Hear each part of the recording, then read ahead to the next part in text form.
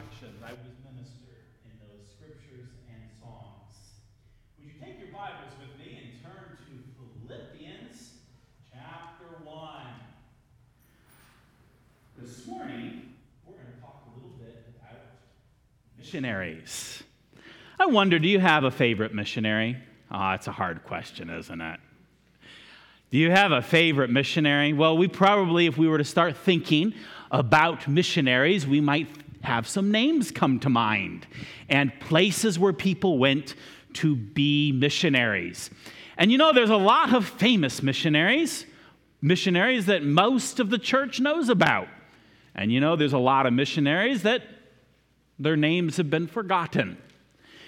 But there's some missionaries that I think we can learn from. And did you know that sometimes we think of missionaries and we think of their names, but you know it's not really all about that missionary. What's it really all about? Or may I rephrase that? Who's it all really about? That's what we've been singing about all morning, isn't it? And the real successful missionaries are ones who realize the truths that we've been realizing this morning of the fact that we need all the fullness of God. And so I'm going to ask you the question that Christopher asked at the beginning. Can we really be filled with all the fullness of God? You don't sound very sure. Can we really be filled with all the fullness of God? Yes, we sure can. Praise Him. In fact, that's what fellowship is. It's a joint union with God that then results in a fellowship with one another that should then spread to the world. And this morning, we're going to look at a special kind of fellowship. It is the fellowship of the gospel. The fellowship of the gospel. Any of you children tell me what the word gospel means? Raise your hand if you know. Raise your hand if you know. Do you know? Well, I see some older children over here. That's good. And some older children over here. What's it? What? Let me see. Who's the youngest one here who knows what the word gospel means? I think we're with you. That's not what the word means. The word of God is gospel, but what's the word mean? Naomi? Holy word. Boy, you got a theme started here. The holy word, we had a whole conversation about holy this morning on the way into the church, and so that's what she's on to this word holy. Toby.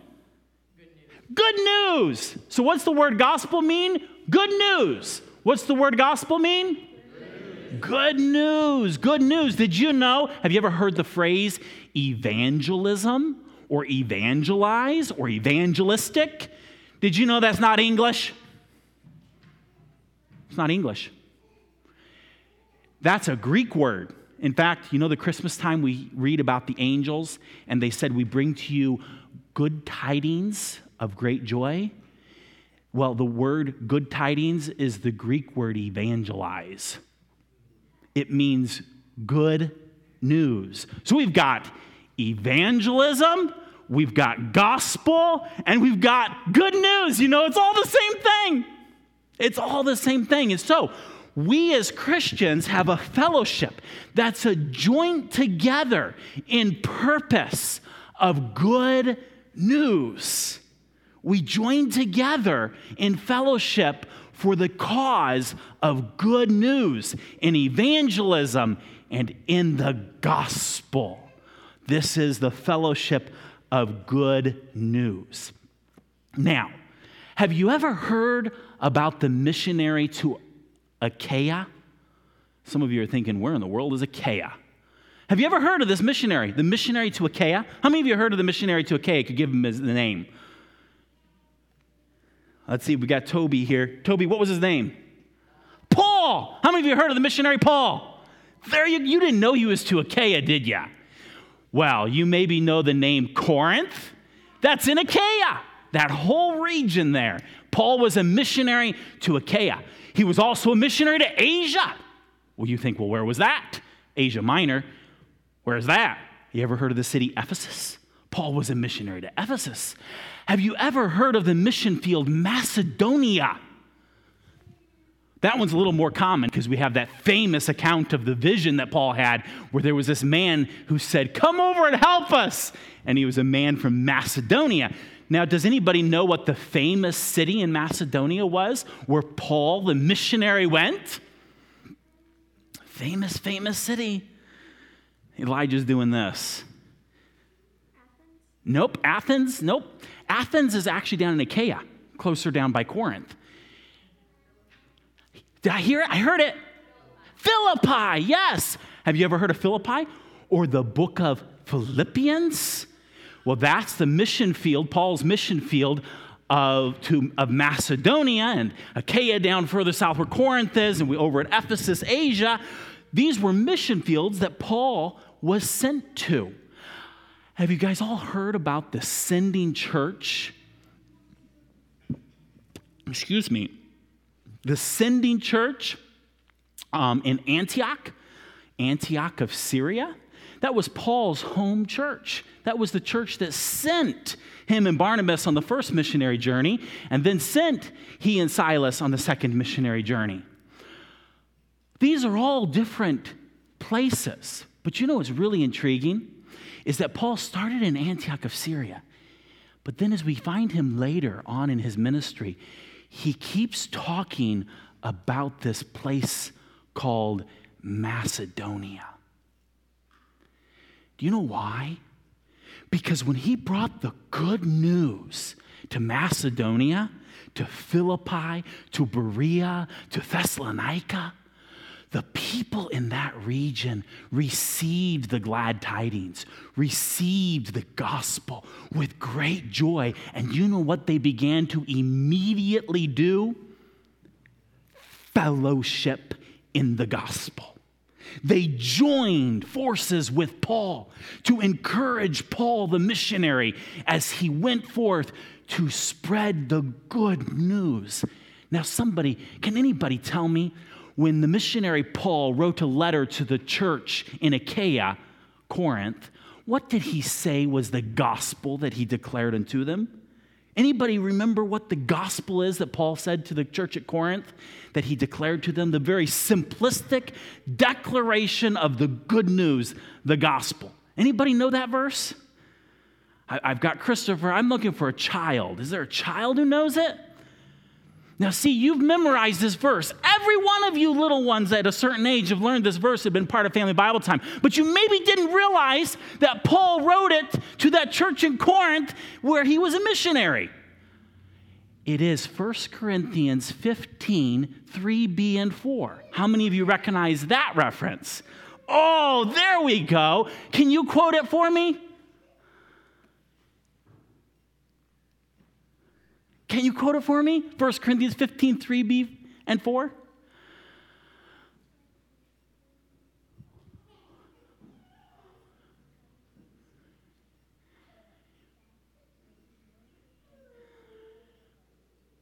Very good. She got it. Christ died for our sins according to the Scriptures. And that he was buried, and that he rose again the third day, according to the Scriptures. That's good news. Now, I want to preach that whole verse right now, but we won't get to everything else I want to say. But I got to say this. The good news is that there's some bad news. Christ died for our sins. Ugh, that's bad news. And the good news is that Christ died for those sins. And that wouldn't be very great news if that was where it stopped. But the really amazing and incredible good news is that when he died for us and for our sins, he then rose again according to the Scriptures. That's the good news. That's the gospel. And when this good news, this gospel came to the church of Macedonia, they got excited and they partnered with Paul and they said, we want this good news to go everywhere. That costs a lot. Now you might say, yep, that costs a lot of money. Oh, it costs Macedonia people a lot. You know, Paul ended up in jail for telling people about the good news in Philippi. He gets to Thessalonica after he gets run out of Philippi, And that's part of perhaps the reason why the church of Philippi had such a debt to Paul, is because they're like, wow, he came to our city to proclaim the good news, and our people drive him out. He goes to Thessalonica. Oh, poor Jason. You ever heard of Jason? Oh, that poor guy. He gets in all kinds of trouble because why? Because he fellowshipped in the gospel with Paul. And it's implied he lost everything. And Paul ended up getting driven out of Macedonia. The missionary got kicked out of Macedonia. Does that sound familiar? That kind of still happens some places. People get kicked out of a particular mission field. But you know what was amazing? He said all of the people in Macedonia were still fellowshipping in the gospel with Paul. Have you ever heard of a lady named Lydia? Lydia was the seller of purple. Now, Micaiah, you're all dressed up in purple this morning, aren't you? Yeah, if he lived back in the first century, he'd be telling everybody how rich he is, because only rich people wear purple. Because back then, it was a whole lot harder to get the color purple than it is today. But Lydia was this wealthy woman. And it's actually, by the way, interesting as we learn about the fellowship of the gospel, that the majority of the people we learn about in Philippi are women. That's where it started. And then we have Lydia. And then have you ever heard of another famous person? And I say famous, but he's actually sometimes just disappears. We don't recognize him. Have you ever heard the name Epaphroditus? Epaphroditus? Well, that's a strange name. Who's he? He is a Christian in the city of Philippi, whom the church of Philippi has said, we want you to minister in the fellowship of the gospel with us to Paul. And so we want you to go find Paul, and we want you to bring him a gift. We want you to help him. We want you to minister to him. And so the church of Philippi is so passionately excited about the good news that they send one of their own to minister to the missionary and to bring him help. There is an illustration of the fellowship of the gospel. Do you have your Bibles turned there to Philippians? Here is the key verse for us.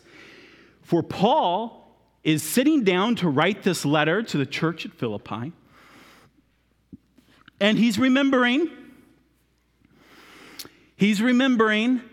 the people there. And listen to what he says in verse 3. I thank my God upon every remembrance of you.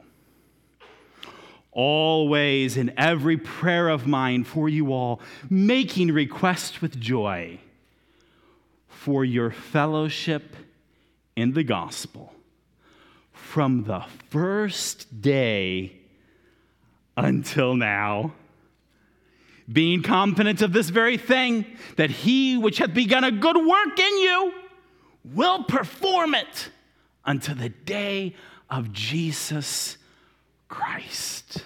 Amen. Oh, Paul remembers the church at Philippi with such fondness and thanksgiving. I wonder if our missionaries remember us that way. Do we have a fellowship in the gospel and a joint passion for a common purpose, the common goal of spreading the gospel, that our missionaries remember us with thanksgiving and great joy? I hope so. And I hope that as we think to the future, that we would do more to communicate, not just in words, but to communicate in all different ways with our missionaries, that we may truly fellowship in the gospel. You see, this church did it from the first day until now, and Paul was thrilled. You know that first day, when it was? We got a record of it in Acts chapter 16. Acts chapter 16 tells us about when Paul first came to Philippi. You know where he went? He went down to the river, and he began to minister and to share the gospel with the women of Philippi. which is abnormal. Because normally when Paul went to a city, he didn't go to the river. He didn't go to the washing machine. You know, that's what rivers are, washing machines. You didn't know that, did you?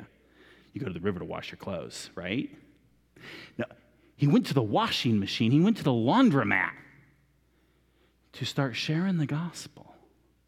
This was unique because normally when he came to a city, where did he first go? Anybody know? The synagogues. It's very likely that in this town there was very little Jewish influence, and it's very unlikely that there was a synagogue, that there were even enough Jewish people to put together a synagogue. So he goes where? To the laundromat. You know, that's not a bad place to go with the gospel if you think about it. You ever been to a laundromat? Some people haven't been to laundromats. Why? Because they're not really the fun place to go. But you know, they're actually a great place to have a fellowship of the gospel in, because people just sit around and have nothing to do. Nowadays, they have these little things. I don't carry my phone on Sundays, but you know, they have those little phones, and they carry those around. That's what keeps them occupied. But Paul went to the laundromat, and then eventually he meets Lydia, the businesswoman in the city. And Paul from there launches into a mighty, wonderful gospel, evangelistic outreach across Philippi, across all of Macedonia, and then he finishes there and he goes on to Achaia. And the church continues to support him. And when he writes this letter, you know where Paul's at? Under house arrest in Rome. And you know what Paul's doing under house arrest in Rome? He's sharing the gospel with all of his guards. And all of his guards are going back into different places. And even while Paul is under house arrest, that means that he can't leave his house. He's got a guard keeping him there. In his house in Rome. Oh, and by the way, they didn't pay for it. He had to pay for it himself, for his own house. While he's there, he's reaching people even in Caesar, the Roman emperor's household. Paul was always about the gospel, but you know he couldn't do it alone.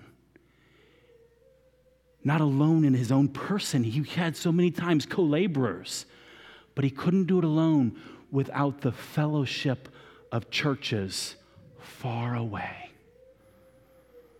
You know, Rome is a long, long, long ways from Philippi, from Macedonia.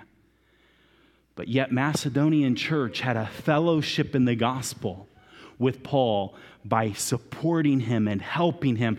And Paul, you know that famous verse that even famous sports people like to quote?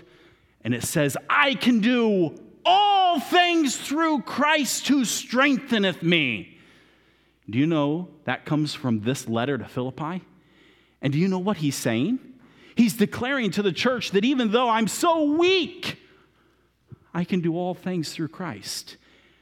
And you know, that's a really exciting, wonderful truth, and that's the foundational truth. That's the truth we were singing about earlier. But you know what's really interesting is that as soon as Paul makes that declaration of his absolute, total, complete dependence on Christ, in this very letter, he turns to the people.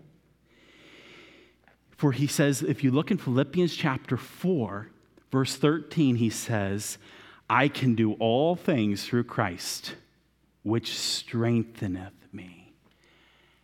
And then you know what immediately he does?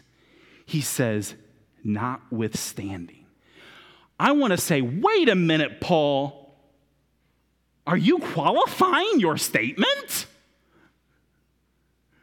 No, Paul's not. The Holy Spirit, through Paul, is making a point. And it is first and foremost that we can only and always only do all through Christ Jesus who strengthens us. Notwithstanding, he says to the church of Philippi, ye have done well, that ye did communicate with my affliction. Communicate here doesn't mean just that they sent letters back and forth or emails or texts or WhatsApp or whatever, because they didn't have any of that hardly. They did have letters. The communication here is that they sent help. They sent help in the form of finances and personnel. They sent help, and he explains that. Now ye Philippians know also that in the beginning of the gospel, there it is, it's all about the gospel.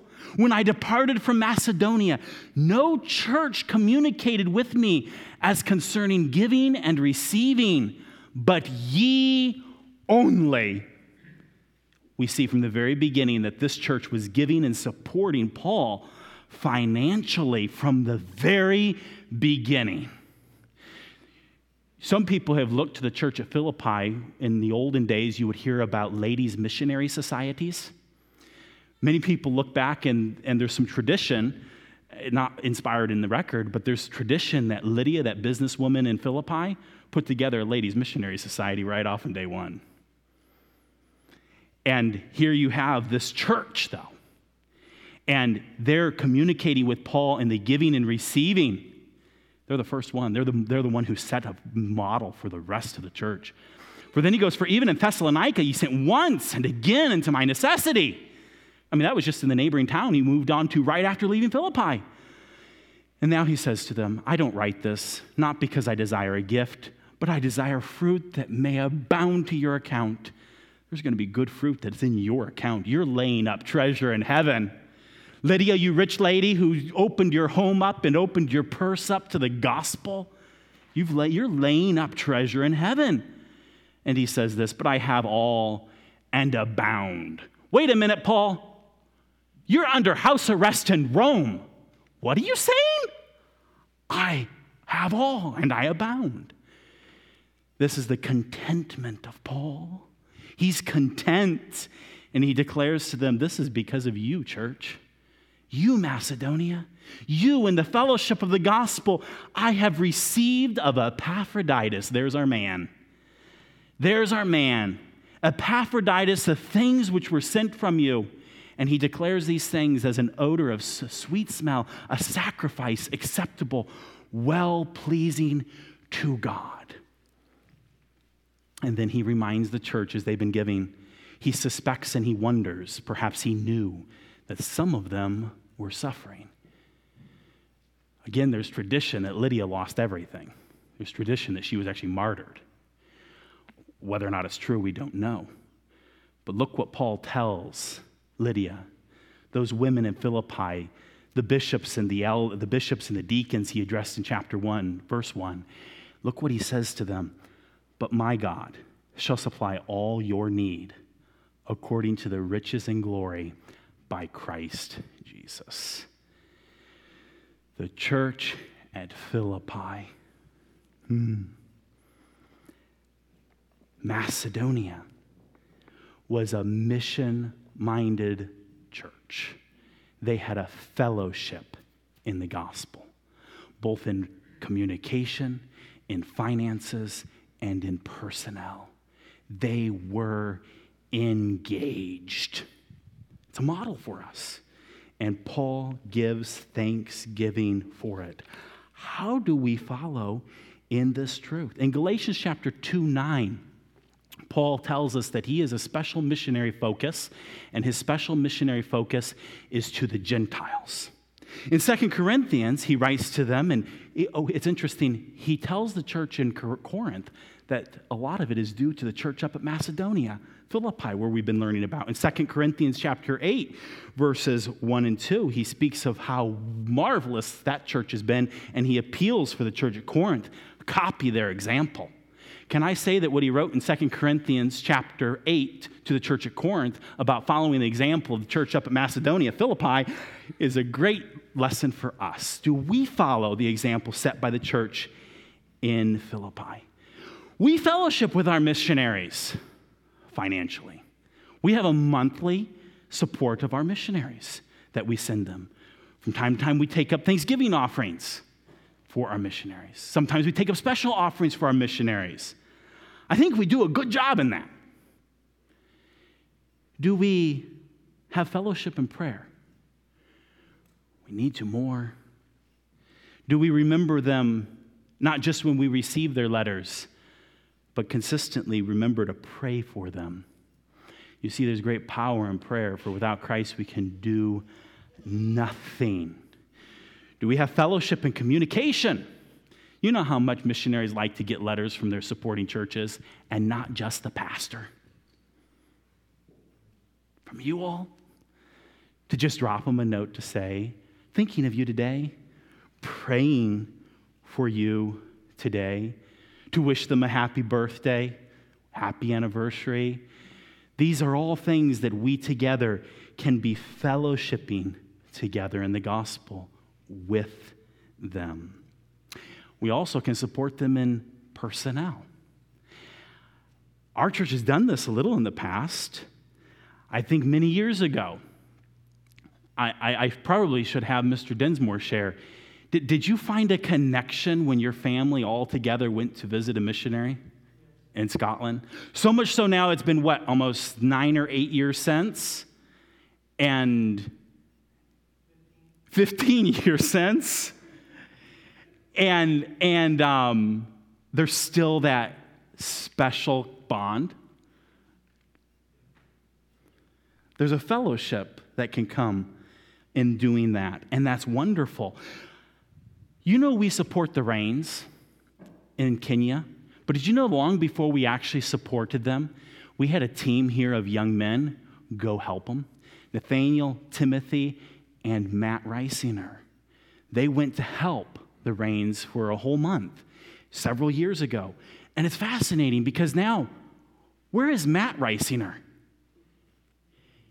He is now traveling and raising support at this very moment to go back to Africa with the goal long-term of being a missionary in Africa. If you can sit down and hear just some of the testimonies from missionaries of when people come to visit with them, come to minister alongside them, and there's limitations to that, granted, but oh, how richly encouraging and helpful that can be. We have some opportunities just here on the horizon. Virgil Jr.'s family, some of them, have just booked tickets this past week to be able to go minister to the Largens, our missionaries in Uruguay. They're going to be very limited because they don't know the language, but oh, how Ivan has been so excited about the prospect of this for such a long time, and details are coming together for it to happen. That's an illustration of how we can partner together. You know the Reisingers, Joe Reisinger family that's currently in Uganda? Next year, they have a team coming from the United States. What's the name of that organization? OHR, Operation Renewed Hope.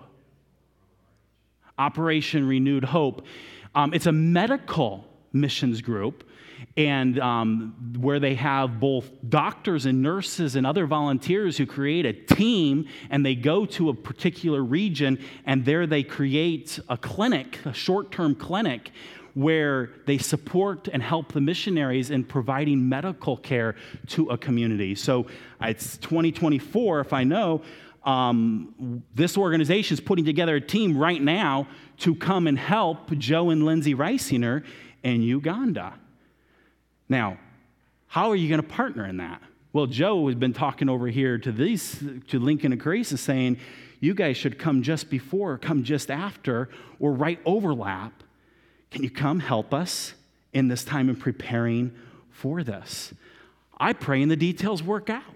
There is an illustration of fellowshipping with the gospel. Maybe some of you might be able to join in on that team. How can we have a fellowship with the gospel? Oh, there are so many, many different opportunities. Many of you know Ben Sinclair. He's currently the director of Baptist World Mission. He's a veteran missionary. Some people say he's retired. He's not retired. He's a veteran. He's a veteran missionary to Cameroon. And recently, or a few years ago, he wrote this book, and he just came with some ways that churches can partner with missionaries. And he's begging them to do more than just send them a check. How can they partner with missionaries? And he writes here of partners should provide moral support. What is that? Well, did you know that missionaries are human beings just like you and me? And they get lonely, and they get discouraged, they get frustrated, and they need that brother or sister to encourage them. You might say, well, that's kind of hard when they're in Africa. I mean, it is. Praise God, we have technology now that we can help. Or when they come back, are we there to provide moral support and help them, encouraging them? Brother Sinclair encourages that we need to have prayer support and not just this little token prayers, but truly considering their needs and praying for them in urgent ways. I have a book. I actually got it from your family at home, and its title is something along the lines of Missionary Letters That Are Never Sent. And you know, there's a lot of things that happen in a missionary's life that they can't put in the letter. But think about it. They have lives just like you and I. They have relational things they have to work through as husband and wife. They have parenting struggles. They're not some kind of superhuman that's out there doing this grand, wonderful work and never have any problems.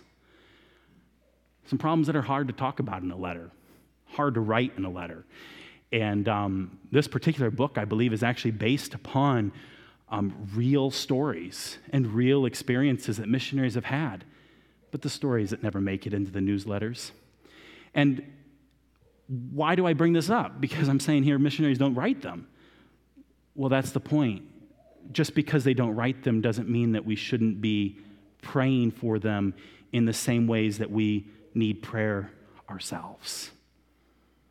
That's one reason why I love what, there's a schedule, it's in the back of our milk book this year, of our Bible Memory Family Bible Time book, of just looking at the days of the week and looking at general but yet specific ways to pray for our missionaries from Sunday through Saturday, to look at them from a very general but yet specific way. What are real life struggles they have, and how can we be praying for them?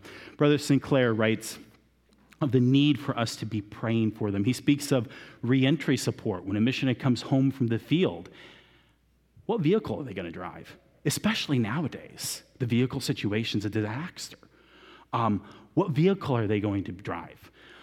How does the church help them in that? How does the church help them in recovering from very difficult experiences?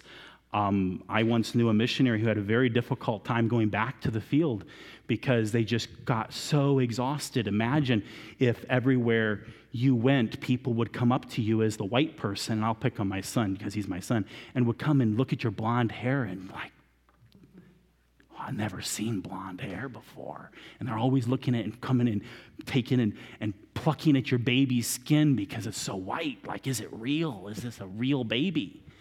And those kinds of experiences, that can kind of have a traumatic experience on people that may take a little bit of time getting over. They need some help and encouragement in that. Helping them in communication, other logistical supports. And Brother Sinclair goes through a lot of the financial supports of how we can help missionaries. I really recommend that chapter in this book to help us to start thinking, how can we minister? And then his last one is of personnel support. And he really encourages to say personnel support is not always just to go and be able to be going to share the gospel. Sometimes that support is to come and create fellowship, because sometimes it gets lonely. I know the Abnars, you were 17, 18 years in China. I've heard stories of this. Those were good times, needed times, when people were able to come and help them in that place.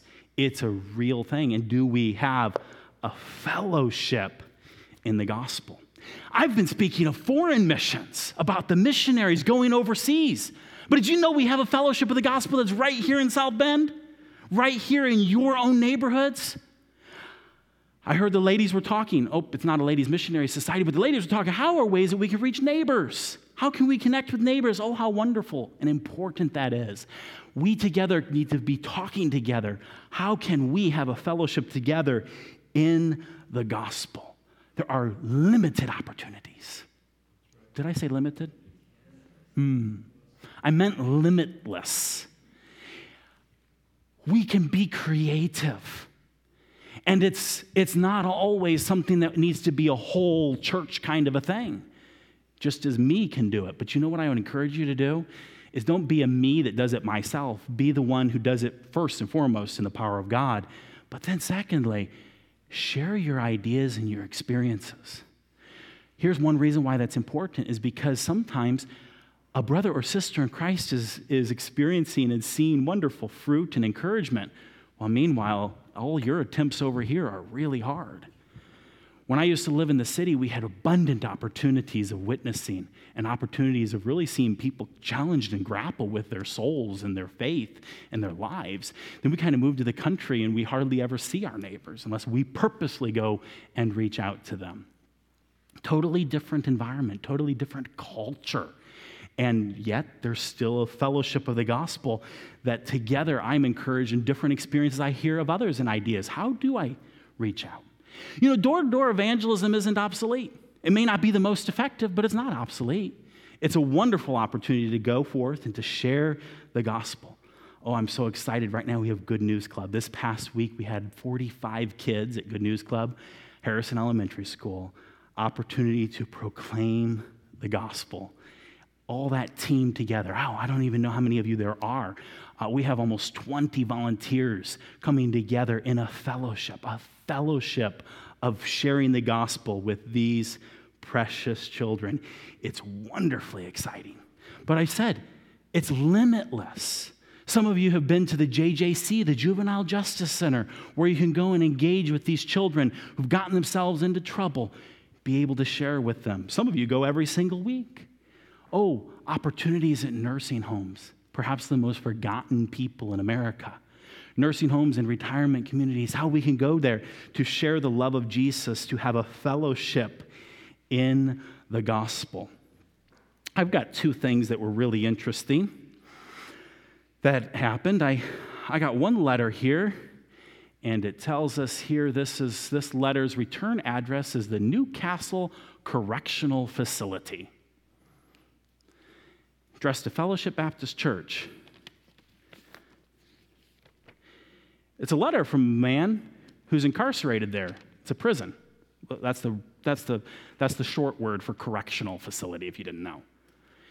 It's a prison. And he's basically looking, knowing that he's about to get out in a certain period of time, and he's wanting to reach out and find somebody where he can begin to build a relationship for when he gets out, he'll have a support base. He sends this to the church. Anybody want to take this? It's right here available. Limitless opportunities. Oh, other ideas. As you know, my dad passed away back in August. And this letter is postmarked September 11th.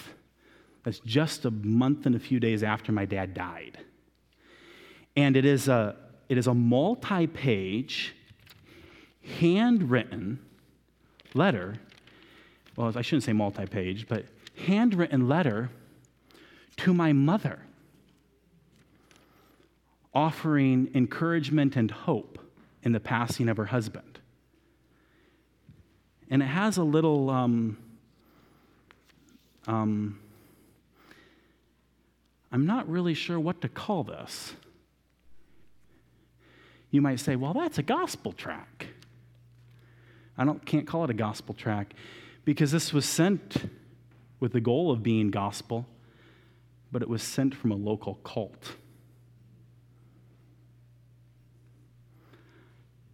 The gospel tract is from Watchtower Society, jw.org, Jehovah's Witnesses. And I got this and it pricked me. You realize how significant this is to my mother that somebody took the time to write a handwritten letter to her? People don't do that anymore. But yet it's a this is a false gospel. It's a false gospel. We have the true gospel. What are opportunities we looking for? How are we going forth in the limitless opportunities to have a fellowship in the gospel, to reach people, to share the good news? I don't know how they got her address. I have a theory. By the way, I don't think it's the funeral home breaching confidence. I think it's public records, vital records, death certificates that are filed. And they have some way of some organization where they put this through, and this is probably a very organized team to make this happen, where somebody is gathering the data from county courthouses, county health departments, compiling it into a database, and then there's probably a team of volunteers who look at that database, sit down, and write letters. Something we can do? Am I saying we should? No. But what are we looking to? How are we looking for ways of the limitless ways to share the gospel and to connect with people? Sometimes we get this idea it's this one particular way. It's not. It's all about a fellowship together with God, with the truth of His Word, with each other, in a joint partnership together for a common purpose, a common goal. How many of our strategic conversations, do we have those? How many of our conversations together are centered around how do we get the gospel out this week? How can we fellowship together and partner together, camaraderie together to get the gospel out this week? What you do this week, how can I do it? Help you? How can I pray for you? All of us are in different seasons of life. All of us have different experiences and opportunities. All of us are in different places. But can I encourage you to continue in the way that the church at Macedonia did, who clearly had a passion in the fellowship, the joint partnership, the passion for the good news of Jesus Christ. It is our great commission to preach the gospel to every creature, teaching them, making disciples. It's our passion, or is it?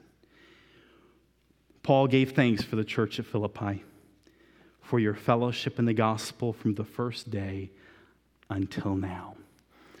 Let us fellowship with our missionaries, with one another, with other believers, because we've got good news. Let's share it. Let's proclaim it. Heavenly Father, Lord Jesus, we thank you for the good news about you. We thank you for you. We thank you that you love us, that you care about us. We thank you that we can be filled with all the fullness of God. Empty us of ourselves. Humble us before you. May we have your mind, Lord Jesus. May we have your passion and care for people. Fill us with your mind. Fill us with your passion. And help us together to have a camaraderie and fellowship around your good news, that your word might be glorified and have free course. We pray all these things in your name. Amen.